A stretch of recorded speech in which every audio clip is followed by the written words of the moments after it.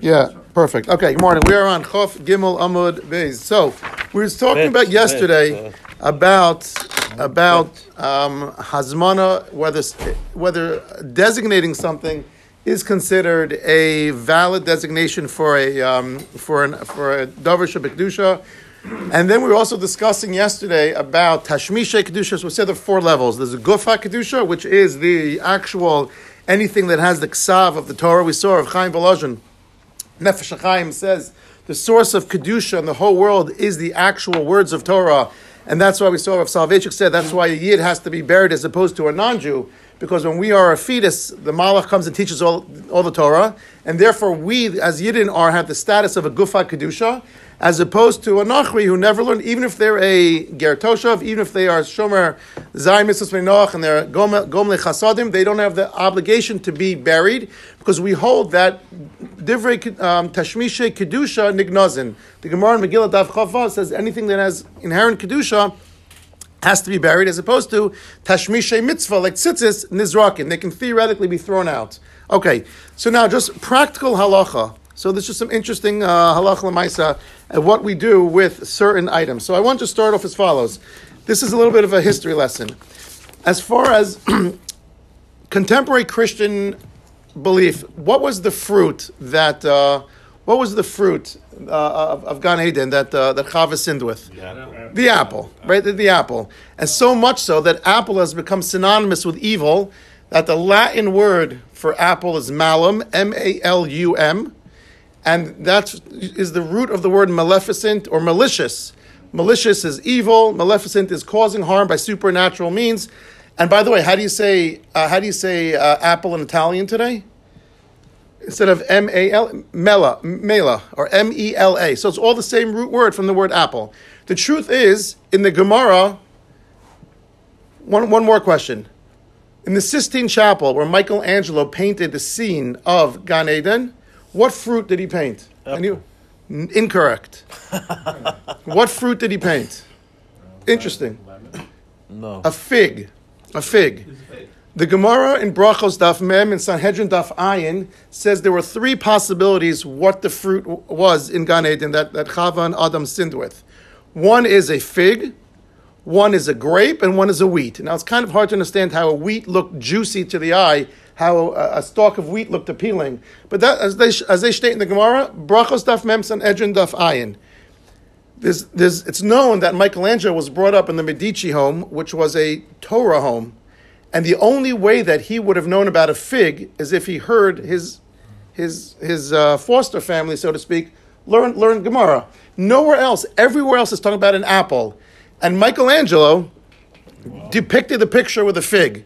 This is one of the many proofs that he was brought up in a firm home, even though he himself was not obviously Jewish, but he was brought up in a firm home in Italy where they learned Torah. Now it's interesting, by the way. Again, if everyone always assumes apple. All contemporary Christian beliefs is apple, but he depicted it as a fig, and he got it from the Gemara. Now there's another source. The Medrash Rabbah says it was not any of those 3 fruits. It was a esrog, and the reason they bring an esrog is as follows. I'm going to tie into this. The pasuk says, "Vatera isha ki tova eitz lemachal," because the fruit looked appealing to eat. V'chisavu le'naim, was very desirable. It's hard to understand how a stalk of wheat is so desirable when you're parched and you need something to quench your thirst. A juicy fig, a juicy grape, I could hear. But a piece of wheat, that's a little bit harder. There's a whole shtickle Torah about that. Maybe we'll get to that at a later date. It says, it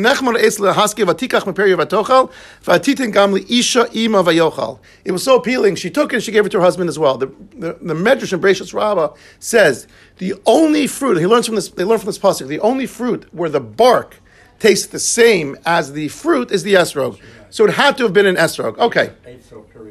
Exactly. So there actually is a tamim in Hagim that brings down that women would take a bite of the esrog after Sukkot is over. Now, we discussed yesterday that all these mitzvahs, we're only talking about what can you do with tashmishi mitzvah, an item that was used for mitzvah, only after the time to perform the mitzvah is done. So a shofar after Rosh Hashanah can theoretically be thrown out. Not on Rosh Hashanah, when still hukdash mitzvah, so it's still set aside for its mitzvah. Similarly, the dal and minim, the schach, possibly even the defanos, even the walls, which is a chiddush, because that's not really the ikar part of the sukkah. The ikar part of the sukkah is schach. But be that as it may, so listen, we'll understand the minhag now. We're not allowed to use the esrog for jam or for vodka or for besamim on Sukkot, but after Sukkot you can use it for other things. So the minhag was that women would take a bite of the esrog as soon as Sukkot ended. Why? Because once you understand that esrog was, according to the Brachos Rabbah, the Medrash, that was the fruit that was involved. And what day was it aser to her? On Friday. They were born on Friday. It's also brought down that had she waited another day on Shabbos, it would have become mutter for her. So, what was the punishment for partaking of the fruit? It will have a difficult time with labor. So women today, or pregnant women, are supposed to wait dafka till after Sukkot to show Kadosh Baruch Hu, had they been in Gan Eden, they would have waited the extra day when it would have been mutter. And by taking a bite, then show Kadosh Baruch Hu that we would have listened to you, HaKadosh Baruch Hu should have rachamim and give them an easy pregnancy and easy labor. That's the source of the minhag. So it's just very interesting. But be that as it may. So what do we do with the esrog? What do we do with the dal and minim? After we're talking about tashmishi mitzvah now, we know that nizrakin. Now we said yesterday that the Shulchan Aruch says one can actually throw out the tzitzis after they're detached or severed. Now we said that the Ramah says you should do it not in a derech genai or in derech bizayon. Okay, I would recommend everyone listening to the first 5 minutes of the shir today. You'll hear an interesting minhag. So we can't get rid of it, derech bizayon. So what do we do with the dal and minim, in fact? So what is the best way to get rid of it? So we have many minhagim. Listen to what the Shulchan Aruch says, and then we're going to make this all practical. It says, chutei tzitzis shenifsku yochel zarkin ashba. We said yesterday that when the tzitzis are detached from the beged, you can actually throw them out. And the Mishnah Berurah said, the Ramah added, it's not that it should be treated in a disrespectful or disgraceful manner. It's just that you're able to throw them out. It doesn't mean you should do it in such a way. And then he brought Yesh Medaktikin that those who are very careful do it in a bekavadik way, or to bury it, Tavalein Bracha. Listen to what the Mishnah Berurah says, by the way. The Mishnah Berurah says about the tzitzis, and now we're going to tie this to the dal and minim, what to do with them after Sukkot. The Mishnah Berurah says, chutei tzitzis, regarding tzitzis, he says, v'hu adin l'chol tashmishi mitzvah. This is in regard to all tashmishi mitzvah, not just tzitzis. Kagon sukkah, lulav, shofar. It's interesting, he brings everything related to Tishrei, but sukkah, lulav, shofar, v'chol ki hagavna, la'acha shenizbatlu ve'enim omdin olam mitzvah. Only once the time to perform the mitzvah is done, can you go ahead and then get rid of them. And he says, la'ashba, the Mishnah Berurah says, aval asu lasu be'em tashmish meguna, you cannot go ahead and throw out a shofar with Monday morning trash. You have to do it in a bekavadik way. So what should we do with the dal and minim? What's defined as a bekavadik, a respectful way?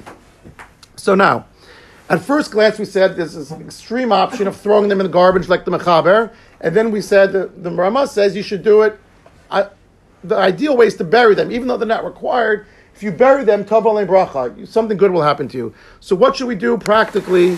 What should we do? How do we get rid of the dal and minim? So it's interesting. The OU and the star K actually paskin, they actually suggest that you put the dal and minim, or anything, not just the dal and minim, but any tashmishi mitzvah in a separate, not tashmishi kedusha. We're not talking about a mantle or a Torah or a tefillin bag. We're talking about tashmishi mitzvah, things that do not have inherent ksiva in it. They don't have psukim in it. And they were used in conjunction with the mitzvah, so they should be put in a separate bag and then thrown out. If you want to put in a double bag, that's even better, but it's not necessary here. Some have a minhag to do what with the dal and minim? What do they do? They wait until Pesach and they burn it. Interestingly enough, that's not brought down in the Shulchan Aruch. Beis Yosef brings it down somewhere else. Say again? They throw it on top of the arm. That's a separate question. So the question is by the Aravos. Where did that come from? Yeah. So the real thing is that the Mishnah Berurah brings down that you should not step on the Arava. You should not step on the Arava derech bizayon. So people went ahead and started to put it on the Aron. The truth is, where does it go from there? Right, good question. Right, that just gets rid of your obligation. Right. It's like the old club. The cars they have on the club they used to have on the steering wheel in New York. It just basically don't steal my car, steal the guy's car next to mine. Right, it'll be a little bit less of a deterrent. So right, you're just kicking the can down the curb. Right, you're putting it there, but someone has to deal with it. So what? Junior, right? Okay, that's assuming you're in Boca. But anyway, so right. So actually, if someone else throws it out, it's not as bad. It's not a derech bizanti. We saw that yesterday. So the question is, listen to what the Shulchan Aruch says. The Shulchan Aruch says, "Yes, misha omer she'asur lehanos min ha'arov al-achar anatila." So they're talking about Shana Rabbah. We smack it, by the way. There's no Indian to get rid of every single leaf. You see every high school kid on Shana Rabbah. He's not yotzei them. He's so machmer until he gets rid of every single leaf. There's no Indian to get rid of the leaves. That's not the point of it. Anyway, they throw it on top of the aron afterwards. But listen what the Shulchan Aruch says. Yishmisha omer she'asur lehanos min ha'arov al-achar anatila im lo hisna la mekar del kula yoma is katzar lemitzvasa. You can't get any hanar from it because it's designated the whole day, right? We're talking about only as long as the mitzvah is still applicable. You can't use it for anything else. The Haggah, listen to what the Ramah says on that. This is some v'nogol latzniah shanas lafias matzos k'dilasos b'mitzvah. You want to go from mitzvah to mitzvah? Use it when you go ahead and you make a fire to bake matzos.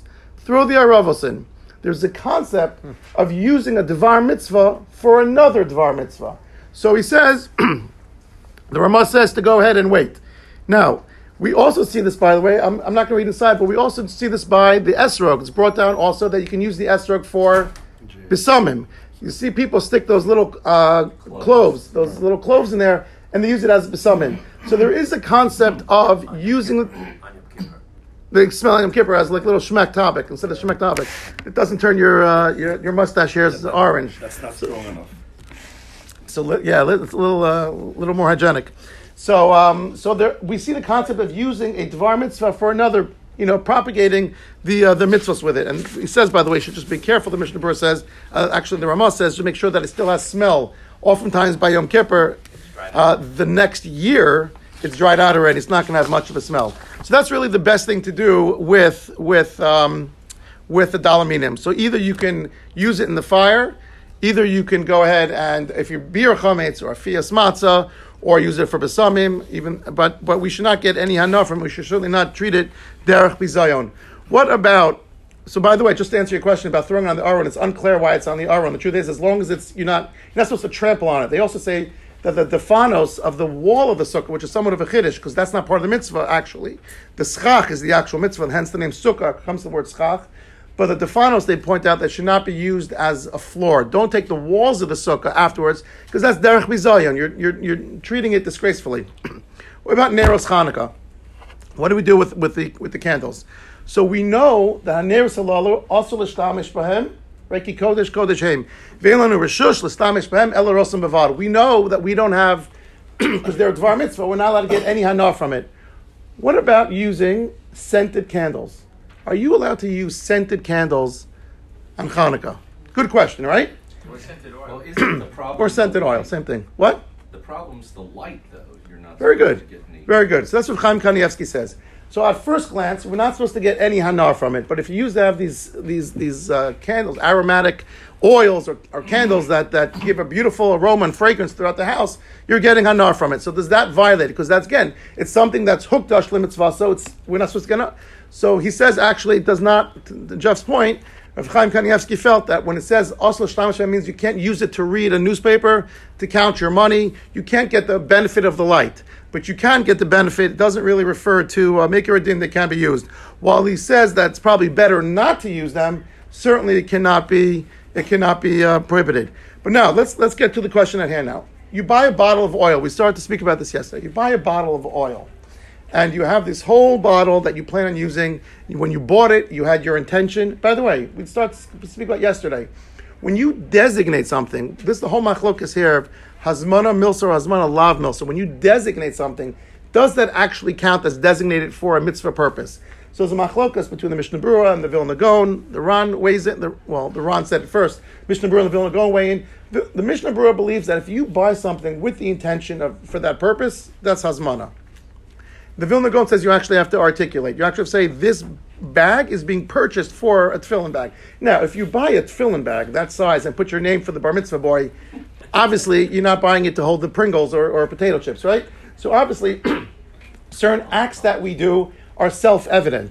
But now, so I buy this bottle of oil purposely, right? I buy it a week before Hanukkah. We know why it's bought. And you pay $30, where a regular thing of oil, regular is like $6.99. We know what you're buying it for. But now you have half the bottle left over. So can you repurpose it, or do you have to wait for the next year?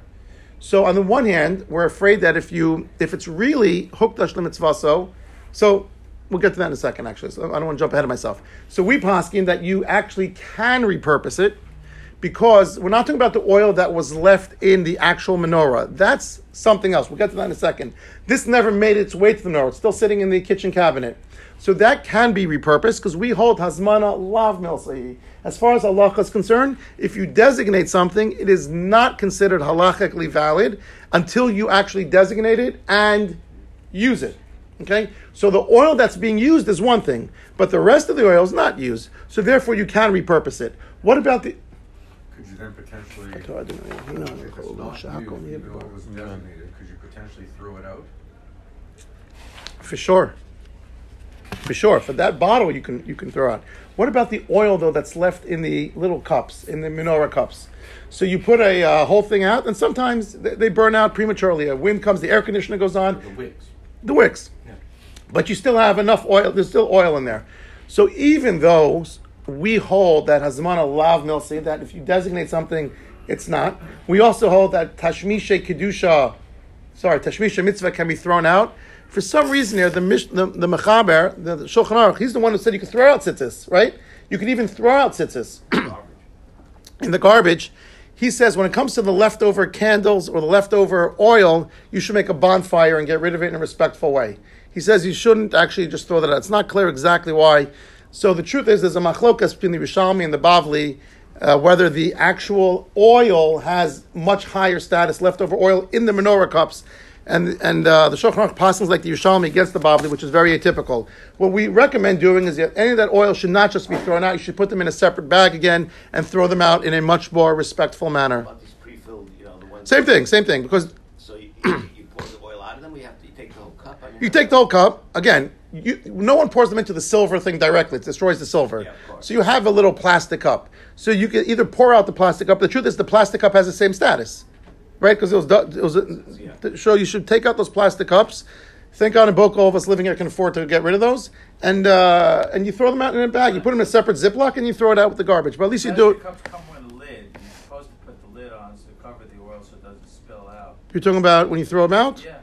Fine. You're supposed to. It's like double bagging it, basically. Perfect. We'll buy that. Yeah.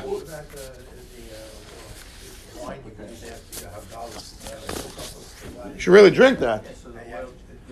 You should really drink it. Someone should drink it. It's better not to spill it out. You should really drink it.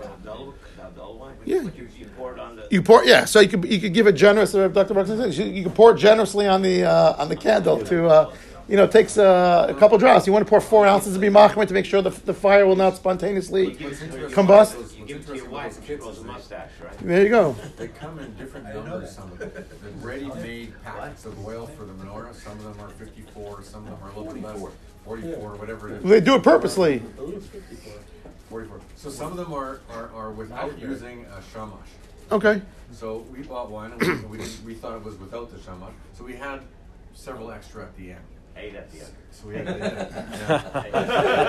Everyone's still questioning how you get to 54. Exactly. Worst case scenario is 52. I know, but he's saying. So this is why the question is. So exactly, so you can save those for next year. So or not, or you can throw them out. Right, correct. So the question is, why is it even a concern? Because the question is, if hazmana is something real, we're afraid that if it's set aside and you're going to forget. Not that example so much, but if you have a bottle of oil that you're actually squeezing into the cups, then you forget about it and you use it for something else, then you're actually, using it for a mundane purpose. Right. What about using it for something else during Hanukkah? That would probably... The bottle of oil? Yeah. Like you're using it... Again, but it wasn't... But no, so that... But it still wasn't... It wasn't designated as that. So the bigger question... So really your question is, can you repurpose the oil left over? I'm giving a crazy hypothetical example. I'm not talking about left. No, I understand that. But what you said is not a question. Right. But can you go ahead and then cook latkes? Let's just say you have leftover oil. Can you use that oil to make sufganiyot? One way to do it. So 1 second. So the truth is you shouldn't, because that's... Unless you say that cooking latkes in the sufganiyot are a mitzvah. So it's actually not. So it's actually not a mitzvah. But I think it was Rav Shlomo Zalman. Shlomo Zalman said. I could be wrong. Maybe I think it was Rav Shlomo Zalman Auerbach that said, or was it Rav Yosef? I'm not sure. Who said he thinks the reason why we specifically eat donuts on Hanukkah is because it's mechayiv and ala michya. Not so much of the oil part of it, but more that you're supposed to make an ala michya and include whatever it is. But no one says it's really a mitzvah. That's why. When you buy the larger bottle of oil, you set aside the oil for the menorah, and then what's left you can use. 100%. What about these Now- organizations that actually send you a bottle of oil? That just means it's going to cost you in a check. Nothing's free in this world. Nothing's free. Believe me, I'm Either you paid for it or you're going to pay for it. But do you, and you don't use it. You don't use it at all. No problem. Now, what about an Aron Kodesh? So what do we do with an Aron Kodesh? So an Aron Kodesh, let's just say, breaks, and someone dedicates a new one. So we know that the Aron Kodesh has to be buried. An Aron Kodesh has to be buried because it's tashmishi kedusha. It houses the Sefer Torah. So now the problem comes, what do you do with this Aron Kodesh? We say that tashmishi kedusha nignazin, so we bury it. The Taz was very bothered by this. The Taz thought that that's not a good use of the Aron Kodesh. So Einachinami, you can't use it to make bleachers outside to watch the football on Sunday. But to make a stender from it, so someone can learn and daven, to make a bench, to make a table, to make a svarm shrank, something that's related to Kedusha. Okay? Can you That coffin for someone that, like a Talmud Chacham or something? Aren't would have to be pine. so now so the Taz was of the opinion that even though we know that Ein Moridim B'Kodesh, we spoke in the past that Sefer Torah Shabbalah, if you have a Sefer Torah that's worn out, you cannot make, or tefillin, you cannot make a mezuzah from it because Ein Moridim B'Kodesh. So we know that we just said that Tashmishi Kedusha, an Aron, which houses the Sefer Torah, breaks. Someone dedicates a new one. What do you do with it? So the halach is supposed to bury it. But the Taz was very bothered by this. He says, why should it go to waste? At least use it for... It sits in the ground. It benefits no one. You make a stender, you make a table, you make a bench in the shul. People are learning, steiging away. So many of the Achronim were bothered by this for several Gemaras. One of them was the Avnei Nezer. He asked a few questions. There's a Gemara in Sanhedrin Daf Yud Beis that says as follows. We're all familiar with the concept that before Yom Kippur, they would always set aside a second Kohen Gadol, just in case the first one became Tameh, and you had no one to do the Avodah. So picture the scenario. You have Kohen Gadol A, whatever reason becomes Tameh. Kohen B, they call to the bullpen. He comes, does the avoda, and then pinch hitter, pinch pitcher, relief pitcher, whatever you want. And then the day after Yom Kippur, his tumah ends, and now Kohen Gadol A comes back to resume his position. Now, you have to give him back the position. It was his position to lose. He got it back. What do you do with the Kohen Gadol, the relief pitcher? To go back to be a regular Kohen is a bizayon. He already did the avoda. And if you keep him there, it's going to cause, the Gemara says it's going to cause jealousy. So you know what he does? Sits there in limbo. The Gemara says he sits there in limbo. Even if he's 30 years old. The rest of his life he sits in limbo. What do you mean by limbo? He doesn't do Kohen Hedjot stuff. He doesn't do Kohen Gadol stuff. He's the permanent Kohen Gadol in backup. Backup. Yeah. He's in limbo. That's limbo, right? Isn't that a bigger design from not being able to do avoda? But the fact that Gemara says he shows us the Taz is wrong. Exactly what you just say. Wouldn't it be better at least if he does the Kohen Hedjot stuff? So the Gemara doesn't say that. So you, the Taz, who say bury there's no bigger waste of what's human life, meaning the potential for him to do the avoda. What's a bigger bizayon? A piece of wood sitting in the floor in 6 feet under, or a Kohen Gadol who's able to go ahead and do the avoda, or at least do his part as the Kohen Hedjot and not do it. So there's another. If he dies, everybody goes out of our mikvah. The Kohen Gadol. I don't think so. While he's the Kohen Gadol. Yes, not while he's the relief pitcher. So now,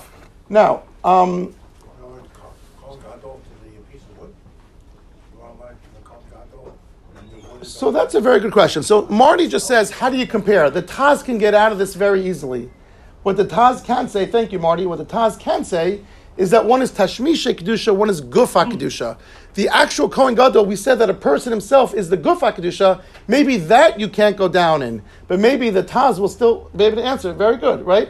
There are different levels. We said there are 4 levels. There's Gufa Kedusha, there's Tashmishi Kedusha, Tashmishi Mitzvah, and Tashmish to Tashmish. We said that the plastic bag outside of the tefillin bag is a tashmish to tashmish. My plastic talis bag has no kedusha whatsoever. That can literally be tossed out. All right, that's a tashmish to tashmish, but that's the fourth lowest level. The highest level, as Marty's pointing out, is the gufa kedusha. That's what we spoke about yesterday, why Yid has to be buried as opposed to a non-Jew. So maybe the Taz will answer that there's a difference. How could you compare? One is the gufa kedusha. The person himself has the kedusha status. That's the highest level of kedusha. He was a Kohen. He did the avoda. To an Aron, it may not be as strong of a question. Another example it's brought down that they ask from on the Taz is the Gemara also says there that can the Kohen Gadol's clothing ever be worn by Kohen Hedyot? We know those 4 verses 8. So those extra begadim, and the Gemara seems to suggest, no, the Machlokas seems to suggest, at least according to one opinion of Dosa, that it can't be. So again, is it better that it just sits in a closet and just gets cobwebs on it and moths eat it, or it should be used? So the fact that we see that there are other examples throughout Shas where even though logically it would say better to give some use to it, we don't necessarily. Status be able to shul building. Building that was used as a shul. Okay, that's a whole separate question. We're allowed to sell a shul. We'll get to that. The whole sugi there is in Megillah, but we'll hopefully after Brachos we'll get to Megillah. That's a whole separate. Are you allowed to sell shul for other purposes? Who's allowed to sell shul? Would that be like a... So we should never repurpose a shul. I mean, you should never repurpose a shul. Ideally, right? The people all throughout Europe would try to go ahead and when it was going to be sold as a church, God forbid, or something, they would try to raise funds and only stalled it. They took the money and eventually it was sold anyway, sadly, to a church. But okay, now tefillin bags. This is the one. This is the big one. So what do we do with tefillin bags? What is the status of a tefillin bag? So a tefillin bag, if you think about it, we spoke about yesterday. The let's just say the mantle touches the gufa kedusha, touches the cloth of a Torah. Zecher, it is a tashmishi kedusha. The bottom of the tefillin are also touching the actual tefillin. What we put on the bima when we read from the Kriyas HaTorah and we open the Torah and put it directly on the bima, we usually have a little bit of a cloth there, whatever. Also tashmishi kedusha. Now the question is, what about a tefillin bag? Now tefillin bag, theoretically, it's already covered, so it's not coming in direct contact. So this is interesting. We touched once yesterday. Rashi seems to say that the ritzuos have inherent kedusha because the ritzuos spell the name of Shakai. Shin, then a Dalid, and then a Yud. So that in of itself gives the status of the nartik, of the tefillin, the bag of the tefillin, as kedusha, tashmishi kedusha, and therefore, what's the halacha? They are thrown out or they're buried? They're buried. Now, turns out, just getting on my soapbox here, when people take off their tefillin and the ritzuos are touching the ground, probably not the best case, right? You should put your ritzuos on a chair. If they have kedusha, it shouldn't be. So they shouldn't be touching the ground. So we should just be a little cognizant. If we take out some halachas from this, we should treat even the ritzuos with respect. Now, what about tzitzis? So now it's not as big of a problem. We were all davening outside during COVID, and it was raining, and the tzitzis are negrorin, are dragged through the mud and the pools. We have to have a little more respect for the tzitzis. So we should try, just in mind also, that when you're walking outside, you're going Shabbos, outdoor kiddush, pick up the tzitzis off the floor. We're talking about bizman she. Thank you. Bizman she when it's dragging in the mud, it's a derech bizayon. It's not. So these are just things to have in mind. So all these things that we spoke about. That is just the important thing is to treat the things, even tashmisha mitzvah, during the time when it's huksel and mitzvaso, has to be treated with the utmost respect. Even after they're done, we saw that the Ramah disagreed with the Shulchan Aruch. The Mechaber said yachol azark and ashba, you can throw them out. We should do that either with a double bag or the star cane. Or you say one bag is okay, but everything we get rid of, we should do it b'derech kavod. Okay, so that's the sugi of tashmisha kedusha and tashmisha mitzvah. Let's go on a little bit in the Gemara. Any questions before we go on? So was there a conclusion with the Aron? So most people do not agree with the Taz. Most people with the coin. So most people say it should be buried. They do disagree. Interesting, by the way, just different times in today. I forgot to mention the Karban Nisanel has an interesting about the Aron Kodesh. The Aron Kodesh in yesteryear, we would put this Sefer Torah without a mantle directly. We are always, mantles are not cheap, by the way. Mantles can cost several $100s to over $1,000. So we take it for granted living in North America that everyone puts a beautiful mantle on the Sefer Torah. In the old times, they didn't necessarily have that. So when they would put the Sefer Torah in the Aron, it would zicher be a tashmish kedusha because it's coming in direct contact with the klaf. And the Karban Asana want to suggest that in today's times, that the Aron Kodesh would be tashmishi mitzvah, not tashmishi kedusha. The mantle is the separator. So the mantle has the tashmishi kedusha, that has to be buried, but an Aron Kodesh doesn't because it's one step removed. Okay? What about the safes? We don't. But what? The safes they use today to. So that would be the same thing. So the same thing. But if it has a mantle around it, then at least we don't hold like this. But at least according to the Karban Asana. Yeah, I'm just saying. What do you do with? What do you do with the safe? I think it's at the same status. Yeah. So if the safe is holding Sefer Torah, then that's an Aron Kodesh. And what do you do with it when you don't? Well, you're going to bear. You bury it. You bear the safe. How big of a safe are we talking about?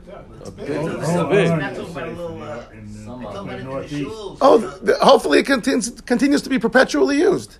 I mean, that's the halacha. Whether they do it practically or not, it's tashmishi mitzvah, kedusha. That's a question. I don't know the answer to that. I don't know the answer to that. It was interesting. I was in a shul. I'm sure you bring just it recently. To the Ralbag shul in the Upper East Side. And they have two Aron Kodeshes there. One's clearly old and one's new. This is like I went 5-6 weeks ago. My brother-in-law lives in the Upper East Side. So I asked the Gabbai, I said, what's pshat with having two Arons in there? Now, if you've probably never been to this, it's a small shul. The first one was custom made. And it's like a 9-foot ceiling, 10 foot, very claustrophobic in the shul. It's like 9-10 feet high. When they built the new one, they were not able to take the old one out without breaking it. So they didn't want to do a derech bizayon. They'd have to actually break it, and it was still functional. It's not like it was broken already that they can go ahead, but they didn't want to destroy it, so they just keep it there. They have an extra aron. It's interesting, but I'm theoretically, you're asking me what the status and what halacha is, or what practical is. Are they going to bury a safe that you can't break and that's that big? I don't know, but it has the status. If it's housing the Sefer Torah, it has the status of tashmishi mitzvah. Okay, weiter. So let's go on now. So. So if you do it 1 or 2 times, so again, this was a hazmana. We paskin like hazmana lav milsi, that designated, but if you buy it and you use it, that already is evident that it's designated for that. So which means that our tefillin bags cannot be used to store, you can't put your cell phone in your tefillin bag. Put it in your talus bag. The best thing is not to bring it to shul altogether. We discussed this last week about davening from a cell phone. But your tefillin bag, you should not put anything in. Your talus bag, you can. Let's just do 1 or 2 lines. So we did a little bit of Gemara today. So the Gemara discusses, and we'll pick this up next week. We are on the bottom of Chaf Gimel Amud Beis. So it says, Boy Minei Rav Yosef Bred Rav Nechunim Rav Yehuda Mashini Chadam Tefillin Tachas Marashosav. Can one? Where are we? Y'all in about 10 lines up. No? About 7-8 lines up. Okay. So, he says, follows, can a person put tefillin under his pillow? Can you go to sleep put it under your head? So he says that, what is the halacha? We know that you can't put it under your feet. You can't put it under your bed. That's a derech bizayon, of course. Your feet are smelly. You walk on your feet. Maybe put it under your head. Can you do that? Why? The only question is, can you put the tefillin under your head? So what is the halacha? So Amarle, Shmuel says mutar v'afilu ishto imo. You can go ahead and put it on your head even if your wife is sleeping next to you. By the way, that means, that's a nice way of saying that you plan on having tashmish that night. If your wife is sleeping next to you, but she's a nida and you're not having tashmish, then that's not referring to this. Then you can put it there. His chiddush is, even if your wife is sleeping with you and you plan on having intimacy that night, you can still put it under your head. Okay, now, Gemara says, Meisvei, but I have a brisa that goes against what Shmuel says. I know that I can't go ahead and put tefillin under my feet at night because it's going to be derech bizayon, it's disgraceful. If I can put it under my head, but if my wife was next to me and she was in the state of tahara, then it's aser. Doesn't that suggest the opposite of what Shmuel just said? Shmuel just said you can put it under your head even if your wife is with you. Now, a couple caveats. It doesn't mean that the tefillin, you're actually putting your head right on top of the tefillin. The tefillin are under your pillow, but to the corner of the pillow. It doesn't mean actually that you can, first of all, I can't imagine it being comfortable, but secondly, it's derech bizayon to actually put your head, now you can put it under the pillow. What's the whole reason for this? The whole genesis for this is just, thank you, it's just derech shmira. So the question is, what takes precedence? Remember we spoke about 3 weeks ago, the walls of the bathroom. You worried about either in that case, there was a zono came and took it and was mevayesh, the Talmud, and said, look what he left me, and he committed suicide. Or are we worried more about the achbarim, the vermin, the rodents who are going to take it and start munching on and chewing on the ritzuos? Either way. So the question is here, what's a bigger concern? Is it the derech bizayon or is it the shmira? So ostensibly it seems to be that shmira is the bigger concern here. So hayamakom shekavut. Now, we disagree with Shmuel. This brisa says you cannot put it under your pillow if your wife is next to you, meaning that you can have intimacy that night. Hayamakom shekavut shloshat tfachim. Oh, no, but let's say there's a second stage, a second level by the bed. So at the edge of the bed, there's another shelf that comes out, platform that comes out 3 tefachim lower or 3 tefachim higher, which clearly suggests it's on a different level than where you'll be with your wife. Then it's mutar, but only then it's mutar. But what does that suggest? That Shmuel was wrong. Shmuel said you can have it. So Shmuel says tiyufta the Shmuel tiyufta. So in fact, it is a question of Shmuel. Although the halacha, we'll have to pick up from here. We'll pick up from this Gemara. We'll see that the halacha is like Shmuel, even though that this Gemara has a perich on him. We'll pick up. There's a lot of halacha l'maisa about tefillah next week. We'll pick up. Have a wonderful day.